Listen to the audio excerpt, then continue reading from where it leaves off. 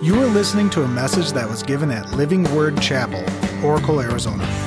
It is our hope and prayer that God will use this message to speak to you and enrich your life. For more information, visit lwcoracle.org.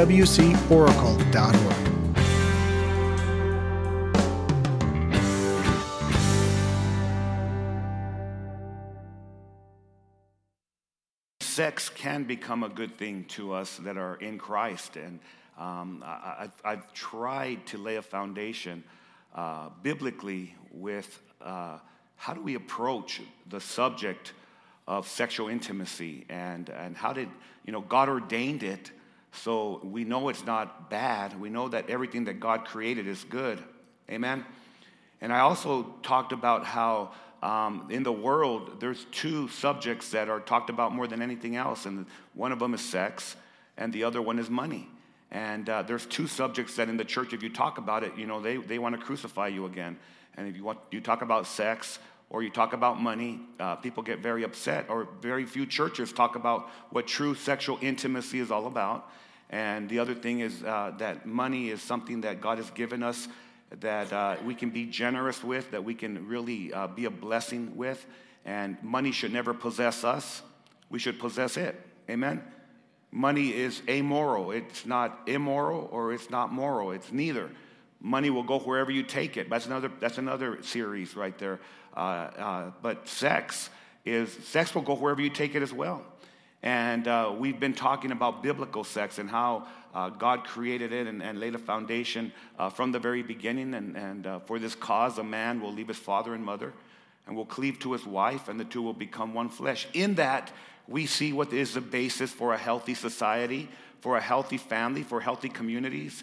And if you were not here for the first two parts of the series, I would encourage you to listen on the podcast to part 1 and part 2. Last week I talked about how there's harmonious sheet music that is made when a husband and wife embrace what God has given to us in marriage, and it should be wonderful, and it should make your life more fulfilled. Sex doesn't make a marriage. Amen?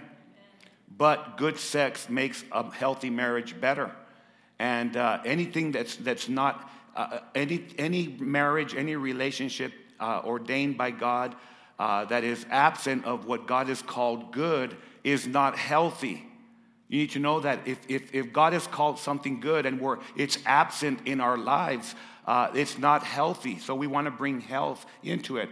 And one of the very important things is that there are times when there's illness and people cannot have intimacy, and that's where the Holy Spirit produces self-control, because there's more to a relationship than just the bedroom and sexual intimacy.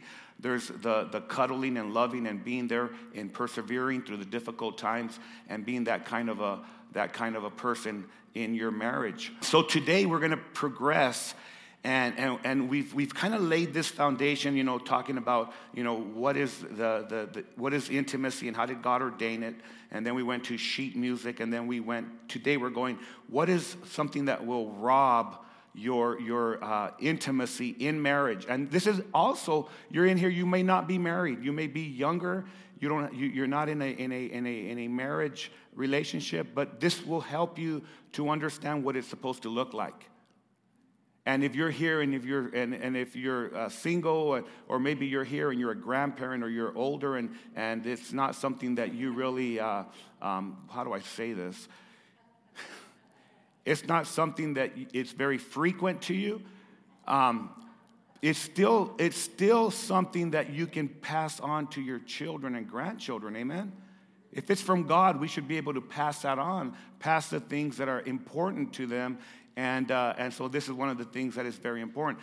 Here's what I want you to know, that there are pure sex robbers.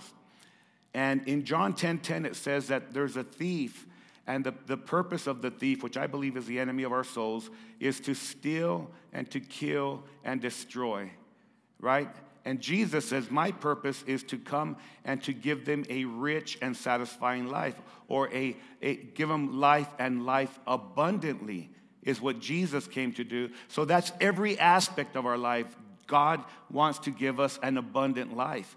And so in our walk with Christ, in our walk with God, there will be things that will try to come in and hinder this abundant life that we can have in Christ. This happens in every aspect of our walk. And so I believe that in this series, we've been hearing things that help us to put things back together. And not us, but God. You know, that truth that transforms small group series, that series will help to restore all the broken pieces in your life, including and especially sexual intimacy. Because sexual intimacy, or when you've been broken through sexual intimacy, or maybe it wasn't even intimacy, maybe it was a molestation or a hurt, or all these things that come with the flaws that we have because of sin, it breaks people, and you can never enjoy the good thing that God created for us. So you have those thieves, right? And so I want us to look, our scripture text for today is going to be Paul addressing the church in Corinth. And he's talking to them about this very subject that I'm talking about. What are the things that come and try to steal this wonderful, wonderful gift that God gave us? And we're going to read exactly to what it says. Now, Paul, in the letter of 1 Corinthians, he's dealing with problems that are in the church. Every single chapter is filled with him dealing with a specific problem and him bringing the solution. For example, in chapter 1, he says, I hear that there are divisions among you. Some of you say that you're of Paul. Some of you say that you're of Apollos. Some of you say that you're of Cephas or Peter. Some of you say that you're of Christ. And he says, is Christ divided? Is he divided? You're not of Paul. You're not of Cephas. You're not of Apollos. All of us are of Christ. And even to this day, people still try to say, well, I'm of Pastor James. I'm one of Pastor James. And I'm of this person. I listen to this person. God doesn't want to divide the church. He unites us through Jesus Christ. And we're all just messengers. I'm just a messenger communicating the word of God. I'm just like you, except I'm up here speaking. And so we grab a hold of that. So he deals with different problems. In chapter 5, he deals with a problem because in the church, there was a man who started having relationships with his stepmother. And he says, are you kidding me? Paul said, I'm paraphrasing. He says, are you kidding me? Can't you deal with this? He said, not even the pagans, not even the Gentile world are doing these kinds of things. And you guys are not dealing with this? And that was sexual sin, right?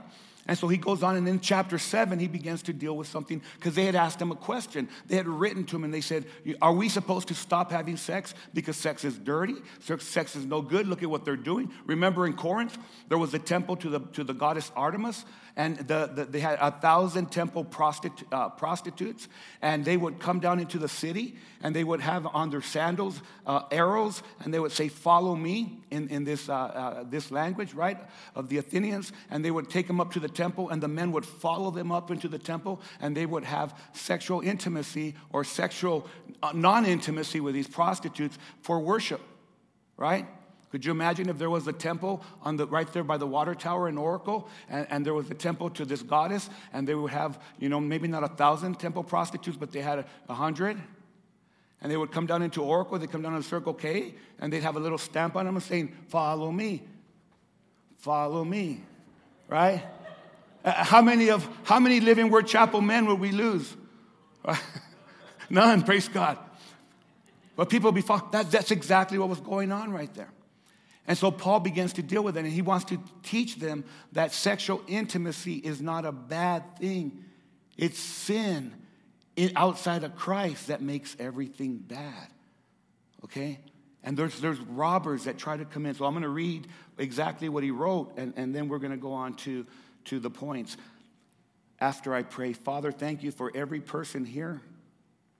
As always, I ask your blessing upon my words, the message that you've, I believe, given me. I pray that I will speak in a way that's going to be very clear and helpful, and that everybody that is here under that can hear my voice, I pray that they'll hear you, Lord God, your word, your message, and I'm just your messenger, but when we leave here, let us have a greater understanding of what you intended for us to have in the confines of marriage. We pray this in Jesus' name, and everyone said, Amen. So here's how he starts out. Verse 1. Now regarding the questions you asked in your letter. Yes, so they asked a question about sexual intimacy. Yes, it is good to abstain from sexual relations. He said it's good. It's okay for you to not have sexual relations. But because there is so much sexual immorality, okay, we all have this desire. We all have, as men and women, we all have this desire to be sexual. We talked about that in the first sermon, remember? When you become a teenager, there's hormones that begin to work, and you find out that God created you as a sexual person, right? These things begin to develop. He says, but because there's so much sexual immorality, each man should have his own wife, and each woman should have her own what? Husband. Notice the singularity to that? Not husbands and not wives, okay? The husband should fulfill his wife's sexual needs, and the wife should fulfill her husband's sexual needs. The wife gives authority over her body to her husband, and that's the only one that should have authority over a wife, is her own husband. And the husband gives authority over his body to his own wife, and that's the only one that should have authority over his wife, is only the husband. And then he says, do not deprive each other of sexual relations unless you both agree to refrain from sexual intimacy for a limited time. Notice that word, for a limited time, so you can give yourselves more completely to God, to prayer. In some translation, it says to fasting and to prayer. There are times in our life when it's important for us to give ourselves to God because we have important decisions ahead of us. We've got important circumstances. We've got situations that are bigger than us. At those times, it's a wonderful time to talk to your spouse and say, hey, why don't we just spend some time praying? Let's take a week or a couple weeks or whatever you agree to, and let's pray and let's give ourselves wholly to God. That's the only time that the Word of God says for us to do so. He said, afterward, you should come together again. Coming together just means have intimacy again so that Satan won't be able to tempt you because of your lack of self-control. Why does Paul say that? Because he's a man who knows other men and women. And God knows other men and women that all of us, we lack self-control. And that's why we get married. So that we can be complete in every aspect of our lives. We can be one emotionally. We can be one spiritually. We can be one physically. We become one like no other relationship in that. And then he says, I say this as a concession, not as a command. And he goes on and he says in verse 7, and I even though I wish that all of you would remain as I am, he was single. He said, but each one has their own gift from God. So Paul is saying, you know what, I'm celibate, but Peter's not. Peter's married. John's married. The other apostles, they're married. They have their wives.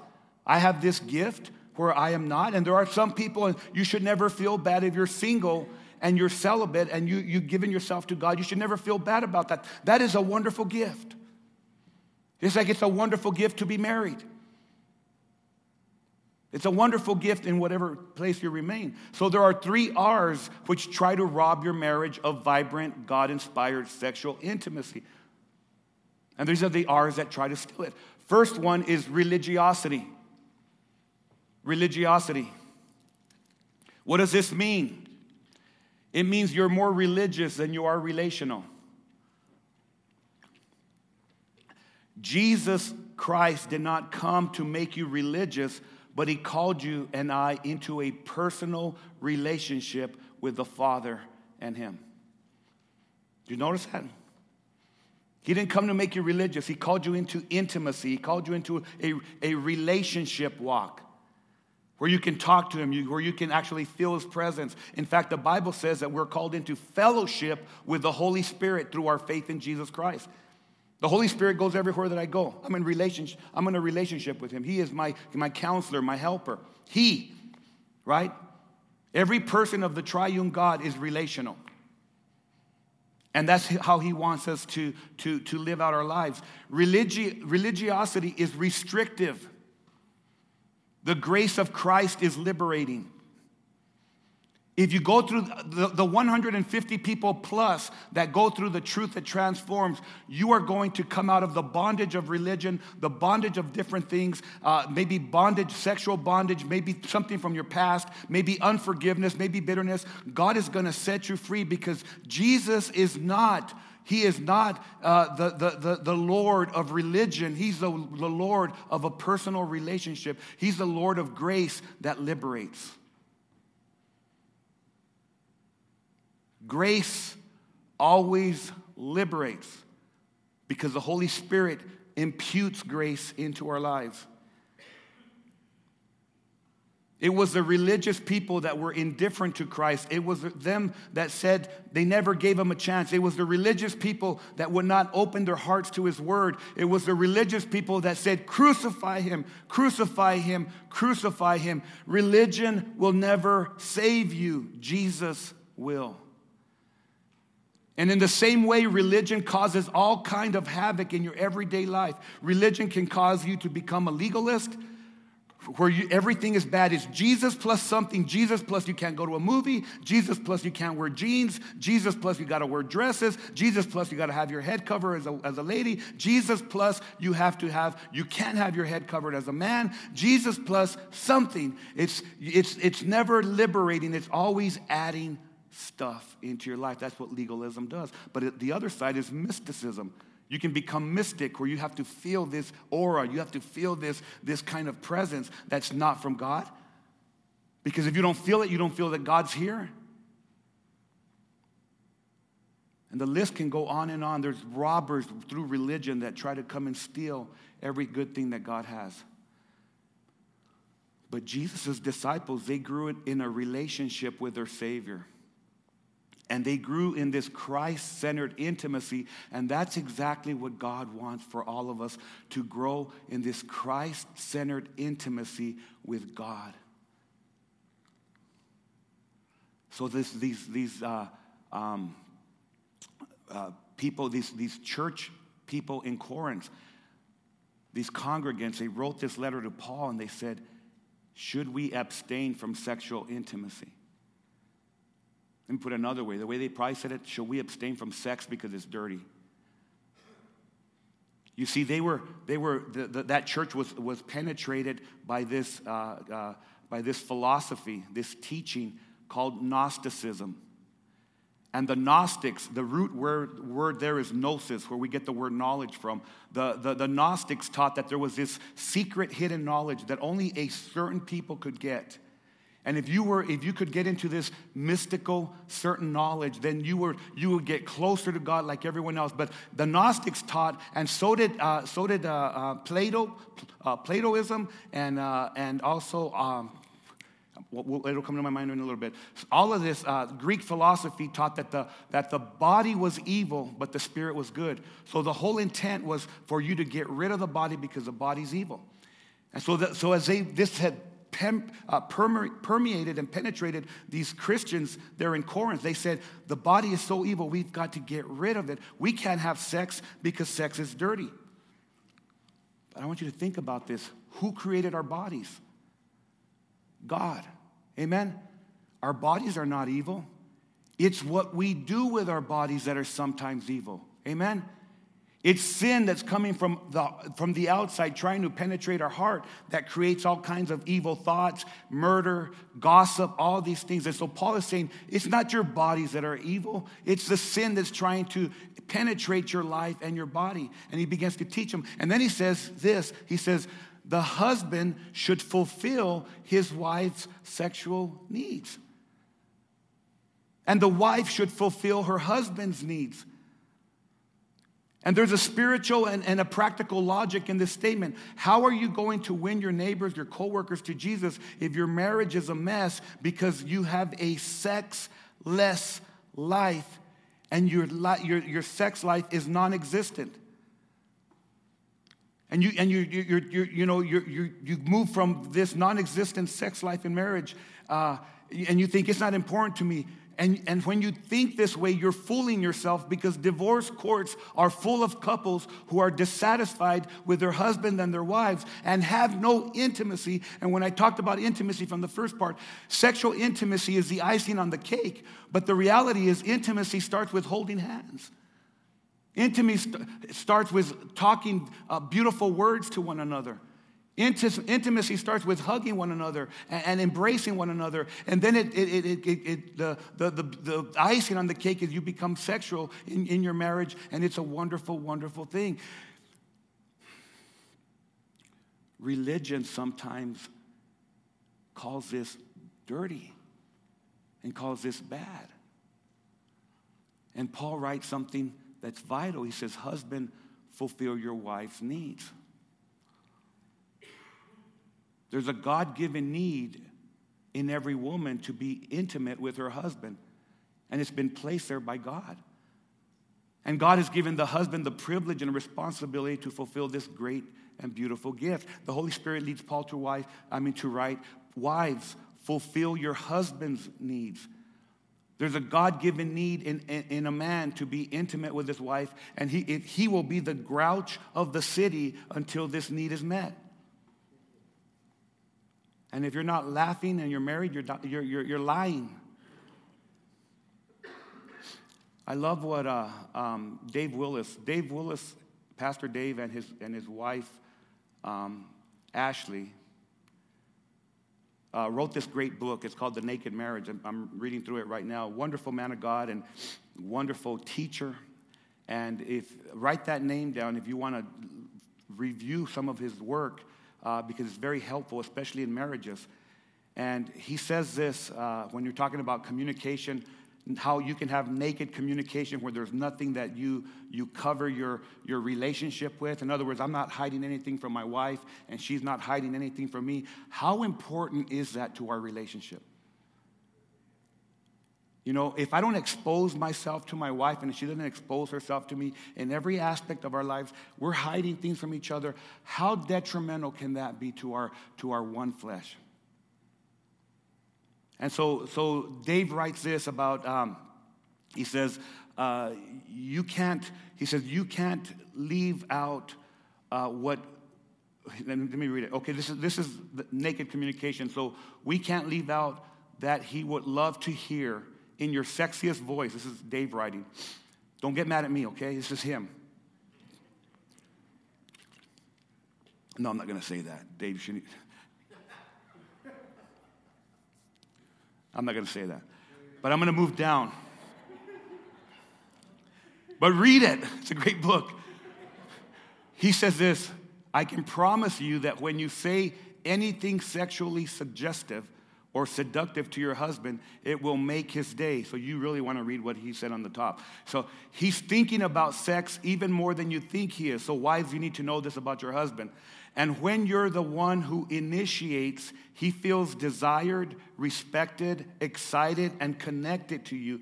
He wants to know you've never outgrown your crush on him. There are plenty of other statements men want to hear, but if you'll start with these, you'll be on the right track. Your husband needs you to initiate sex, and he needs you to be receptive when he invites it, when he initiates it. Isn't that biblical? We just talked about that, right? He thinks about sex all the time. No matter what he's doing at this exact moment, he would probably much rather be making love to you, and he's most likely thinking about it right now. So all you men, stop thinking about that. I'm preaching right now. The average man has a sexual thought at least once per minute every waking hour of the day. Now, he's being transparent. He's being honest, okay? Men who are happiest with their wives almost always cite strong sexual satisfaction as one of the major reasons. And so here's what I'll say to you guys, okay? Here's your action step. Make it a goal to fulfill the sexual needs of your spouse with the understanding that it's great for your marriage and it glorifies God, okay? It glorifies God. Don't pull the religious card and say you can't have sex because it's dirty or it doesn't please God. The Word of God teaches us different, okay? Here's the second R, resistance. Resistance. The first thing we need to know is that resistance can be a good thing. For example, we can resist temptation by renewing our minds with the words of the Scripture. We can resist sin by putting on the armor of God, the full armor of God. We can resist sin. We can resist the enemy by standing our ground and being rooted in Christ. In fact, the Bible says, submit yourselves therefore to God, resist the devil, and he will flee from you. But resistance can also be harmful, right? You can resist the love of God. Shauna sang the song on reckless love. God has a reckless love. God doesn't care about what people are going to say. God doesn't care about his reputation when he goes after the biggest sinner in the town. He doesn't care that people are going to say, how can you love him? How can you love her? God doesn't care about that. God's love is great, 100% full love for whoever is needy of his love. But how many of you know that greatest sinner in the town can resist the love of God? Right? We can resist the forgiveness of Jesus. Some people live their life with unforgiveness. They can resist the forgiveness of Jesus. And until you appropriate his forgiveness, you can't give it out. Hear me now. There's someone in here. You are living in unforgiveness. The reason is you have not let God, you have not received his forgiveness for you. You're fully forgiven in Christ. Completely, 100%. Past, present, and future. Now, when you walk in that, you can give it out. But some people resist the forgiveness of Jesus. How many of you know you can resist the power of the Holy Spirit? Right? You can quench the Spirit from working in your life.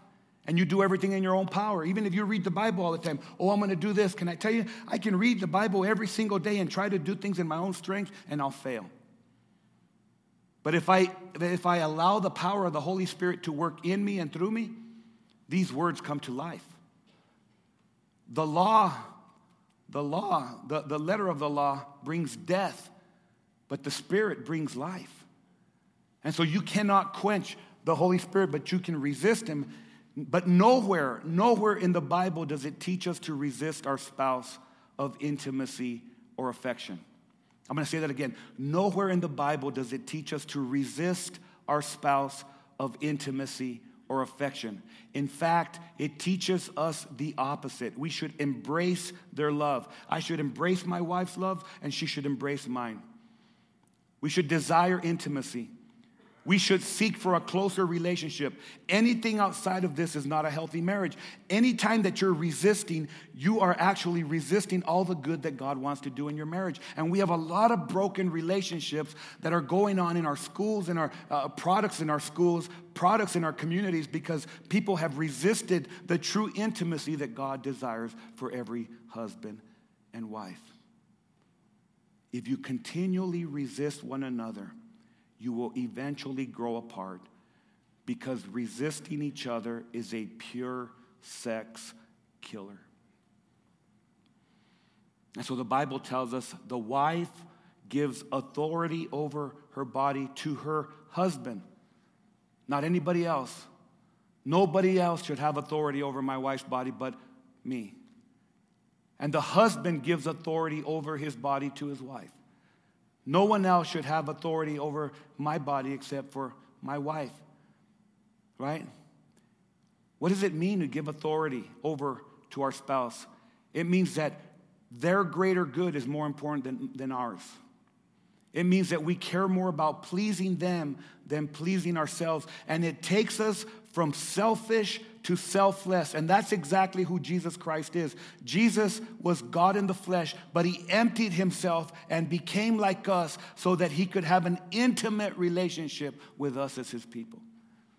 It also comes with trust and not with manipulation or disrespect. The bedroom should be a place of beauty and never be a place of shame. So this means that we never, ever make our spouse compromise their integrity. We never make them do something that violates their convictions. It should never make them feel shameful. If you ever hear the word, you're going to do what? That means don't. We should never, ever go to that place.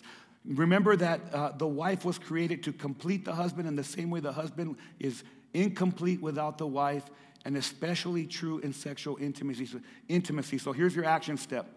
Take steps to find the root of why you're resistant in your sexual intimacy with your spouse, and seek and embrace God's healing and grace to overcome. If you're not experiencing healthy sexual intimacy in your marriage, you're bound by something. And Jesus came to set you free. And you can find this freedom, and I just believe it. You can find this freedom in the Truth That Transforms series. When Sean and I came to Christ, and I won't speak for her, but I came in with so much baggage. I was like this suitcase, and we explain it really well. Shauna explains it really well about, I was like a suitcase with a bunch of handles, and the devil would keep pulling every handle as I started walking with God. Look at who you've been. You think you're this Christian? Look at what you've done. Look at all these things that you've done. And truth that transforms is understanding that Jesus saved us not only from our sins, but from the product of our sins and the effect of our sins, so we could be holy and righteous in what he did, not what we can do. And he cleanses us from all our unrighteousness and all the unrighteousness that was done to us. If you were molested, if you were raped, if you were hurt, whatever has happened to you, God can cleanse that. He can rip that out of he can do that surgery and take that out and put a heart that's a heart of holiness, a heart of love, a heart of grace, so that you can enjoy the intimacy that God always intended. When God put Adam and Eve in the garden, he said, for this cause, a man's going to leave his father and mother, and they're going to cleave to his wife, and they're going to become one, and they were naked and not ashamed. God looked back and he said, this is so good. This is so very good. God does not want a marriage to not be intimate. But we mess it up in our flesh. We mess it up because of our sinful nature. We do things in our own strength. And can I tell you, we open up those doors, and you need to have those doors closed. You need to find out what is the stumbling block. What is the thing that's keeping you from being truly intimate with your spouse? And do something about it. Quit wasting another day. Quit wasting another year that you go on thinking, I hate this. I hate him coming home. I hate her coming home. I hate bedtime. It should never be that way with God in our life. Amen? Man, it's quiet in here. The third thief of sexual intimacy is rejection. One of the greatest truths we could realize is that God will never reject you. No matter what you've done, he's always ready to accept you by his grace and his love. In fact, Paul wrote to the church in Ephesus, he said this, he said, God predestined us to adoption as his sons and daughters by Jesus Christ to himself, according to the good pleasure of his will, to the praise of the glory of his grace, by which he made us accepted in the beloved. And once you realize that God has accepted you in Christ, there's true and real security which enables you to walk confident as a child of God. Rejection stinks. It ushers in all kinds of negative fruit in our lives. When you're rejected, it deters us from being able to love people because you're afraid of that same rejection over and over and over again. It prohibits you from receiving the love of others. It harbors bitterness in your life. It causes strife. When you're rejected at night in the bedroom or in the day or whatever, you have a lot of strife because you're upset because you felt rejected. It stirs jealousy. Why are you rejecting me? Why are you so nice to that guy? Why are you so nice to that woman? It stirs jealousy. It festers insecurities. What's wrong with me? Why is she rejecting me? Why? What's wrong with me? It generates fear. I'm not even going to go in there and ask her if she wants to be intimate. I'm not going to go and ask him because I'm afraid she's going to reject me again. And it's going to add another layer to that rejection. And that cake, it's not a good cake, guys. It keeps adding layers and layers of rejection. I don't want anyone to raise your hand, but I'm going to ask you two questions. Have you ever felt rejected in your life? And how about you as a spouse? have you ever been rejected by your spouse in the bedroom? There's nothing worse than for spouses to reject each other, especially in the greatest gift that you have as a married couple. There is not a place that you'll be as vulnerable than you will be in intimacy. I can't even tell you how many men I've counseled in marriage problems. I'm talking about leaders in the church and people that are not leaders.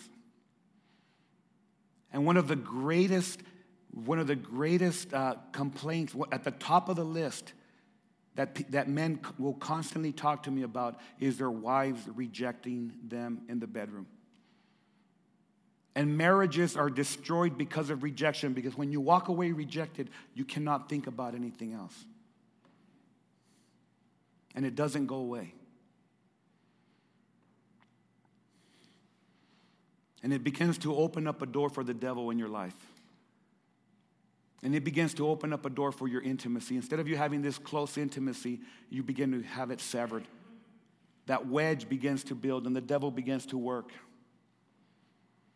And so Paul says to the church in Corinth, he says, what are you talking about? Sex isn't bad. And he says, do not deprive each other of sexual relations. Don't reject each other.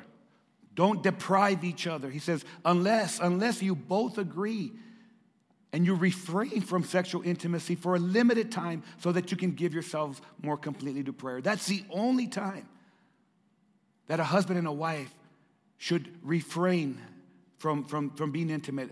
Afterwards, you should come together again so that Satan won't be able to tempt you because of your lack of self-control. You see, there's balance in this. There's a great balance, and there should be times that you solely give yourself to God. For 21 days, we gave ourselves to praying to God for our lives here at this church. And we prayed specifically, petitioned for very specific, pointed things. And I believe that God answered. And in those 21 days, we grew closer to God because we were intimate with God. We actually initiated time with Him. We sacrificed time with Him. And that's how we should be with our wives. That's how we should be with our husbands. That you actually initiate intimacy, that you actually initiate times where you come together.